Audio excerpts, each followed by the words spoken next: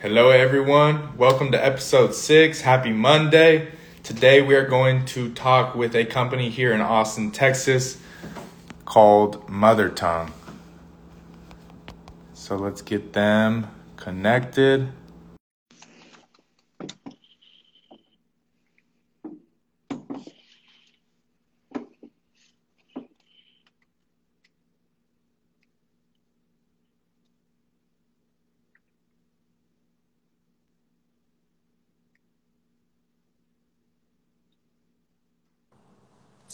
Hello. How's it Hello. going? Good, man. How are you? Doing well. Happy Monday. Happy Monday. Liam's right over here. He's just grabbing something from the kitchen. Lovely. All good. What'd you guys make last night? I was looking at the photos. You guys made a feast. Liam, actually, I wasn't with him. He was with some buddies, and I think they did a little Super Bowl feast. There you go. I know they had something going in the Traeger. I think they did a whole chicken. There you go. Like spatchcocked it. But yeah, it looked nice. Awesome. We're just posted up out here because we actually were just grilling some flatbreads. But how's this Lovely. lighting and everything look? Looks perfect. Sweet. How you doing? Nico, what's up, brother? Just chilling, man. Just living. Dude, thanks for having us on. We're excited. Yeah. Thank you for being on, man. I'm excited about this. I mean, I saw you walking the other day, by the way. where? On Sarah Drive. I saw you driving. Yeah. I saw you driving. I was gonna say hi, but you were on a phone call. Yeah, there you go. Well, I'm excited, man. I mean, last time I tried Mother Tongue was when you cooked that the brisket. Dude, I've been meaning to run that back sometime soon. You have to. Phenomenal. Yeah, that was a good one. I actually a friend got me a gift card to that Snake River Farms where we got the brisket from. Yeah. Because that's like a $200 brisket. Yeah, it was phenomenal. Yeah. So I'm definitely gonna order one soon. There you go. Me and Simone also need more Mother Tongue. We just ran out. Oh yeah. Yeah, we just ran out. Cool. Well, I'll shoot you guys a text. I've been meaning to link up with Simone as well. There you go. I use it on everything.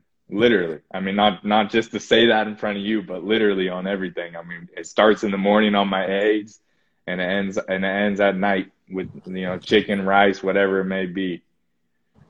Dude, that makes me very happy. Lovely. That was the idea behind it. We wanted to have spice blends that were, we set a really high bar for quality, but also versatile enough to use, we call them everyday cooking spices because it's a nice range of flavors. You can use it on a lot of different things. And there's a few decisions we made, whether it's like not putting salt in the blends, or kind of certain choices for ingredients so that they'd just be really, really easy to use and you can kind of put them on everything without worrying about it. I love it. All right. So let's just jump in. Cool. So I guess kind of tell the people like your guys' background and how you started Mother Tongue. For sure.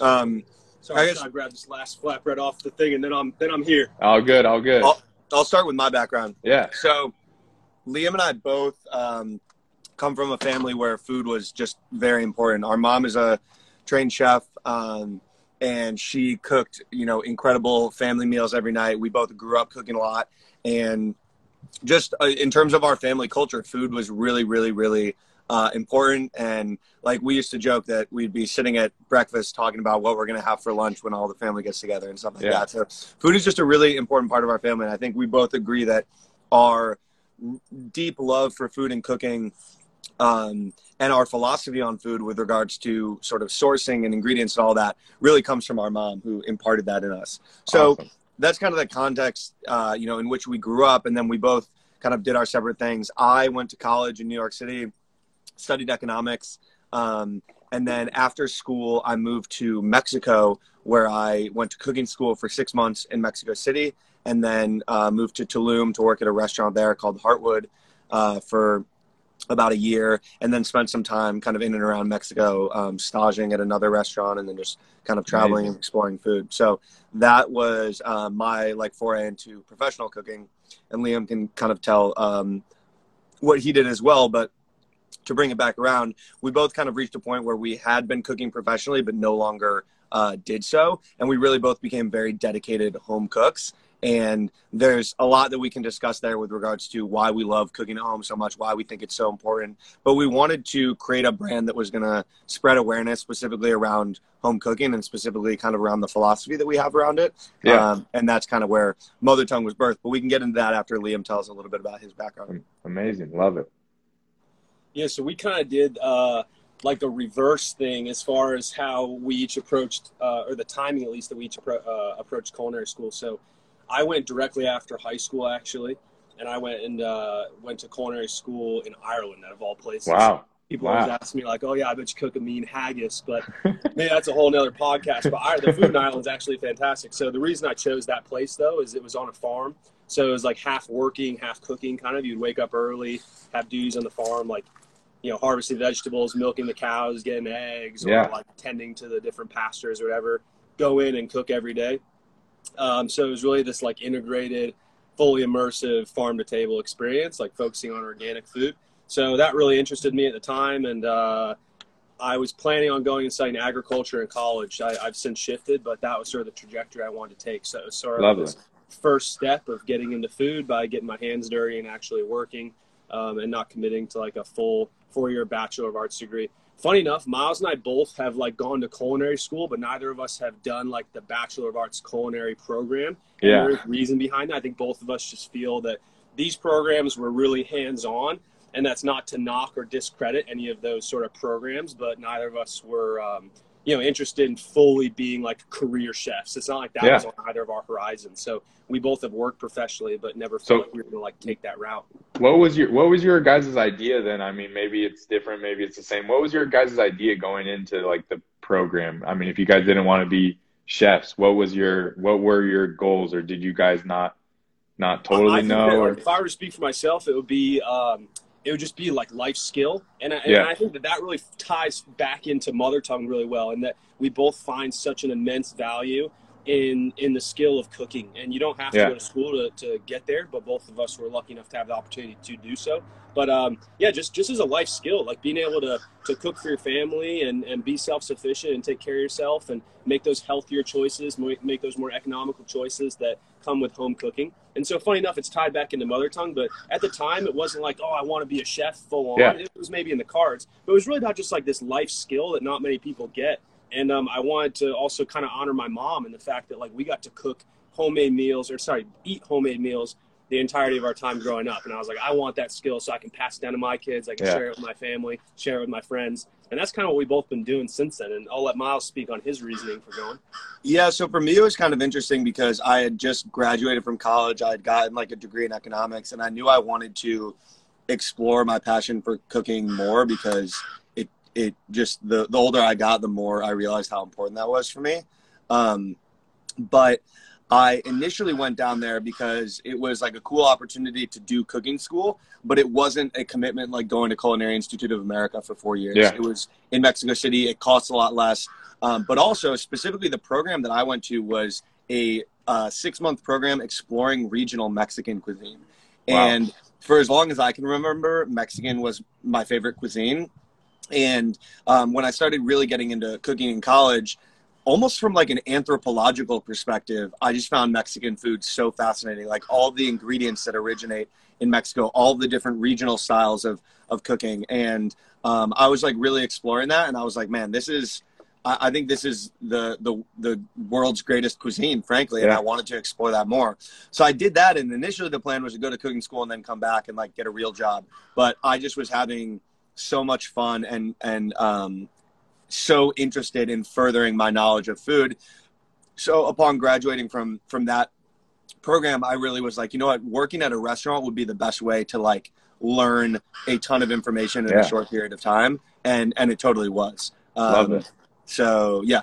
Amazing. And then what month you guys started Mother Tongue last year, but when exactly did you guys start it? The initial genesis of the idea, I feel like it was when you came back from San Francisco, so it would have been summer of 2019. September of 2019, yeah. Okay. So it was in the works for quite a while beforehand then. Oh yeah, man. When we first started, we're like 3 months in, we're gonna have product in people's hands, no problem. And that's the age-old story of a startup, right? So we learned a lot along the way. I probably wouldn't have changed it, especially because we just have a funny perspective on working with co-packers and all that, a lot of which Miles handled. But yeah, we started back then thinking that it was gonna be a breeze, and then of course the pandemic hit. That sort of screwed everybody up a little bit. But it was in the works for like a year. A lot of, and both of us, it's been a side hustle for both of us, as we both have to, make ends meet by doing other things too. So, it took us a year, and then actually launched in September or October. Yeah. But the blessing in disguise of that was that, as we were getting everything set up behind the scenes to actually get the product made and all of that, which took a lot longer than we expected, that whole time we were posting on social media, kind of sharing our vision for the company, sharing recipes, building up an email list. And that ended up really being a blessing in disguise, because then we launched and we actually had something of a small audience to launch to. And to this date, we haven't spent a dime on advertising for the product or anything like that. It's all been via this organic reach. And I think having that time to develop that was, just put us in a much better position to launch the product than if we had been able to get it made in 2 months like we originally thought. 100%. And I mean, you got a lot of home cookers now. A lot of people trying to be home cookers. Totally. Yeah. Which, like, the timing on that was interesting. We always say, like, we wish we could have launched it in like April or something, just because that was, the perfect timing. But what's cool for sure in terms of just like our mission is how many people, started cooking at home because that's what they had to do in 2020. And, for some people, as soon as they're able to just start eating out at restaurants again, they'll go back to that fully. But there's definitely people for whom that kind of stuck, and they discovered a love of cooking and all of the benefits of home cooking and all of that. So I think that's pretty cool. Yeah, 100%. I love it. So how long did it take you guys to like actually finalize the blends themselves? That process came together pretty quick because it was based on a lot of stuff that we had already like made for ourselves in our kitchen. Yeah. Initially when we first conceptualized Mother Tongue, we actually just thought of a bunch of like really cool kind of like chefy blends that we wanted to put together, being like really creative. But in kind of talking and developing the concept, we ultimately refined it to be more like, if we had to distill down what are the, like the 3 blends that are going to be the most versatile, the most easy to use, etc. And that's how we conceptualized like the savories, the chilies, and the herbs. Yeah. And I would say once we kind of had that idea in mind, creating the actual blends was a matter of just like tweaking, the flavors. We already work with all of those flavors so much. So it was like tweaking little ratios, but it didn't take actually that long.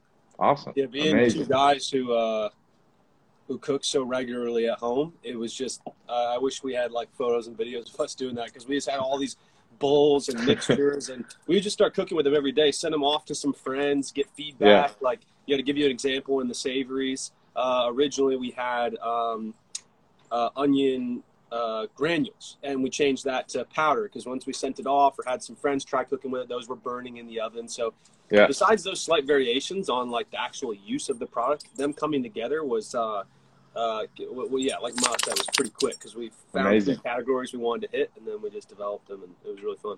Awesome. I love it. What kind of a tricky question, because you guys launched during the pandemic, but were there any like struggles that y'all had to kind of overcome because of COVID? I mean, did plans change? Did plans shift because of the pandemic? And kind of how did you guys pivot those? Definitely. We definitely had some issues with the manufacturing process. That, I think sometimes you don't know what was caused properly by COVID, but there were definitely delays along the way in terms of getting things made and getting things certified and all of that, especially during that like March to July time period when the world was like properly shut down. Coupled with the fact that when we were getting into our co-packer schedule, we're in the scheme of things a very, very low priority customer of theirs, 1 being new and 2 being small scale. So other people who were also getting things produced by our same co-packer had existing distribution channels, and they wanted to actually up their supply because people were cooking at home, or maybe people were shopping more, people were stocking up. So we fell to the bottom of the list, and it was also hard to get us in the schedule. So that was a big thing. I think also like launching a new company, launching a new brand, and trying to figure out the whole marketing and advertising world with also doing it in the way that everyone was having to reinvent themselves during the pandemic. So it was sort of twofold in that not only learning the new side of marketing and branding, but having to also learn marketing and branding during a pandemic, which was a whole new facet of that department. You know, you saw brands who were already established doing that. So I think that was like an interesting learning experience to have those two like come together at the same time. Yeah, very, very. And I guess, yeah, I mean, I love asking, you know, these next two questions, but first off, any advice for entrepreneurs trying to start a side hustle, a business? I guess any words of wisdom that y'all have? Don't do it. No, I'm just kidding. No. I'm totally kidding. Absolutely do it. Oh, and that is a great question. I'm sure probably the most fun one to ask. I mean, there's a bunch of things I would say. I think that it requires a like borderline, almost like delusional sense of confidence that you will be able to figure it out. Because a lot of it is just, you know, getting told no or getting told that something is impossible and just saying like, no, I'm going to continue on this path and I absolutely will figure out a way to do it. I think when you're trying to create a product from scratch, you know, in certain types of product, maybe there's a very like formulaic way of doing it, but for other types of products, it's less so. And you really have to just commit to figuring out a way to make it happen. One thing I was always reminding myself is like, people have done things a lot harder than like create a new or, you know, organic spice blend from scratch. So if they can do those things, surely we can do this. And like, you know, we were creating a spice blend. This has been done before, but we ran into issues around co-packers that didn't want to work with organic product, co-packers that didn't want to work with the type of jars that we wanted to work with, co-packers that, you know, didn't want to do the type of labels we wanted to do. And so it was just a matter of like figuring all of that out. And then I think the other thing is, you know, it's really helpful. We're somewhat unique in that we're completely bootstrapped. We funded this business ourselves. We haven't, you know, paid ourselves a dime since we started. We've poured a lot of our own money into it. And I don't think either of us would have it any other way because we retain full control over something we really care deeply about the vision that we have for it. But if you are going to go that route, I think it can be very rewarding, but also, you know, it's like, don't quit your day job too soon until things are like really going well, because it can, you know, it can be a while before you're able to, you know, pull money out and pay yourself and all of that. Yeah. 100%. And another thing I wanted to add to it was that, you know, I think that for lack of a better way to put it, is to have as much confidence in yourself as possible. I think I say this through our own mistakes that we've made, and Miles and I can both speak to this because we've sort of joked about it a number of times, is that we sort of got caught up at certain areas in you know, expecting that we have to fall into the sort of, like Miles mentioned, like formulaic way of starting up a business. There are so many things that you can do yourself that people outsource and pay for. And if money is a concern, which you are likely trying to make a business out of a side hustle, it probably is if you're tight on budget like we were. There's so many things you can do yourself that are still going to help you grow, or still going to help you, you know, gain attention, or still going to help you meet followers and gain new customers. So try and do that for as long as possible, and try new things too. Like Miles and I both learned a number of things along the way. Like Miles is a absolute rising TikTok star right now. I've seen it. You see it. And he didn't pick up a goddamn TikTok for, you know, until a month ago. So, and that's just one silly example. But, you know, marketing and branding stuff, outsourcing, like, you know, whatever it might be. There's a lot of stuff you can just do yourself, and I think that's helped us be able to get as far as we have without spending, you know, money that's gotten ourselves in a hole. Would you agree with that, Miles? For sure. And like, you know, another thing is like Liam, like all of our photography Liam does. He designed the labels and every one of our graphics. Wow. So like all of that we do in house, which is something that a lot of companies have to outsource. We create all of our own content in house. We created, you know, the blends. We created the recipes. Like we are pretty like maniacal about doing everything that we can ourselves. And a lot of that was just influenced by the fact that we didn't have a budget to outsource it. And so that required us just learning certain things. I love it. And I think now we're getting to a point where we're realizing that like certain things do have to be delegated. But again, there's cheaper options than a lot of people realize. Like Upwork and Fiverr are incredible resources to, find people who can help you in the areas where you're weak. Because everyone, even a team of 2 or 3 is going to have areas where they're not super strong. So that all has been a learning experience. But I definitely agree with Liam that doing things yourself is mission critical for a bootstrap business like ours. And one last idea too would be to have a business model. Take your great idea and figure out the foundation that you're building that upon. Miles and I had a really great idea for a product, and one thing that maybe we would have done differently is build an exact business model. I think we're getting there and have gotten that, but take that really good idea and then find something that's going to support it, that can give yourself metrics to reflect and look back on and understand your growth and set goals. That I think is really, really important to being strong from the get-go. I think people can get excited about the idea and they just go out and do it, and that'll be you'll have a lot of steam at first, and then you don't have something to fall back on that really is going to prove the test of time. So figure out a business plan. It doesn't have to be a super intricate or advanced or nuanced in any way. It just have something that you can fall 100%. Back on and understand that this is what we are. 100%. That's a piece of advice I would give. Yeah, I was talking to someone a couple episodes ago on Nico's Notebook, and he pretty much said the same thing. It was like all these people have these ideas and they hit full steam ahead. They're excited. They get a new place. They get a new idea, but then it kind of starts fizzling out. Mm-hmm. The idea of the business starts fizzling out or whatever it may be. So, yeah. And you distill it down, then you got to be able to ask yourself, like, what is Mother Tongue? What is, Nico's Notebook? What is Crib, and then you got to have something that actually explains itself that's more infrastructural, for lack of a better term. 100%.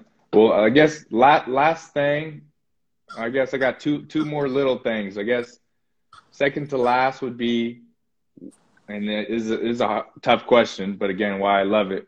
What is y'all's favorite failure from Mother Tongue? That's awesome. That's awesome. I'm trying to think if we have one together that we could say, or if we would each have one individually. What's the other question, just so I can think about that as well? The other one's a lot more simpler. What can we all look forward to from Mother Tongue? Okay, we'll answer that. We'll answer that in a second. We'll answer that next. Biggest failures. I think it would have to be the getting the wrong labels, right? Oh yes, 100%. At least for both of us. Yeah, share that one. So we made the decision to use a co-packer, a co-manufacturer, which for a lot of CPG businesses, that's like a big decision. It's like, do you want to, rent space in a commercial kitchen and make the product yourself, or do you want to outsource it? And we're actually, for the stuff we're doing moving forward, we are going to do it ourselves because it's a little bit different. But the reason we decided that was because, when you're mixing large amounts of spice blends and then, putting those into jars, at a certain scale, it really helps to have specialty equipment, and we didn't have that. So we ultimately made the decision to go with a co-packer. And that, in a lot of ways, was kind of a nightmare for like a bunch of reasons. But the specific one we can think of is that, we had placed an order with this co-packer. As Liam mentioned, we're not super high priority for them. We, there were, other companies that they were servicing. So we had placed this order and it wasn't getting filled. And they had started sending us just small amounts of some of the blends, because we were like, hey, we're selling product online. We need this.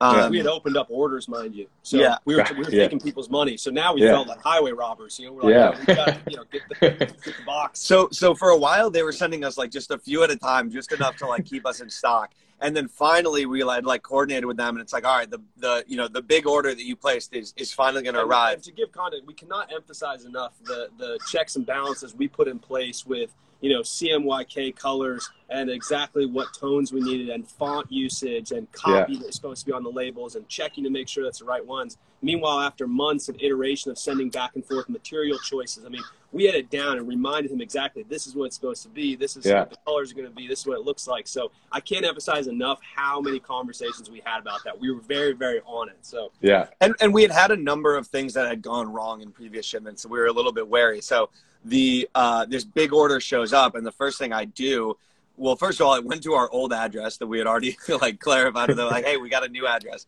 So I go and pick it up from the people there who were very nice about it. Immediately get in my car, immediately cut open the box, and I just had this feeling. I was like, something's going wrong. And I opened it up, and the label material was the wrong type for all of these initial jars. It might not sound like that big. And how many were there? 1,000. 1,000, yeah. 1,000 sets. So that might not sound like that big of a deal with the material, but the thing is, different materials that you print on have dramatically different color changes. So if it was a matte being printed with the same colors as a glossy, they're going to look completely different just because how the material absorbs it. Not only that, but also like the material. We chose certain materials because like these are meant to sit on your counter in your kitchen, and like you might have oily hands and touch them. And certain types of materials are going to like not smudge, but they'll keep an oil stain. Whereas like a glossy will stay cleaner and look nice and all that. So we had a lot of reasoning that went into it. But he sent us the matte instead of a glossy. But we then made the decision because we had already taken Peel's money. We go back to him. We're like, look, this. Hey. We're like, these are wrong, you know? And he ends up telling us it's going to take a month to get new ones. We're already way behind on sending out. So we end up having to make the decision, all right, we have to send these to people. It was a really tough decision to make because we felt like we were doing wrong in a way, but looking back, it was 100% the right decision to make. But what was also funny is that like when it first happened, Liam and I looked at each other and we're like, we can't send these out. There's no way. This isn't the material we wanted. Yeah. And it felt hugely consequential to us. Then we asked a bunch of family and friends to look at the materials, and everyone was like, no, these still look great. Like you should send them out. Yeah. And so we ended up doing that. But at the time it was like we were bummed about it. Yeah. It was a big deal at the time. Yeah. Looking back, we're like, whatever. But at the time, we were both like, punching walls. You guys got it delivered. And I guess last thing, what can everybody look forward to from you guys in this year? You guys are working on Mother Tongue Social, correct? Yep. So that was really born out of a desire to just do stuff more in our like local community.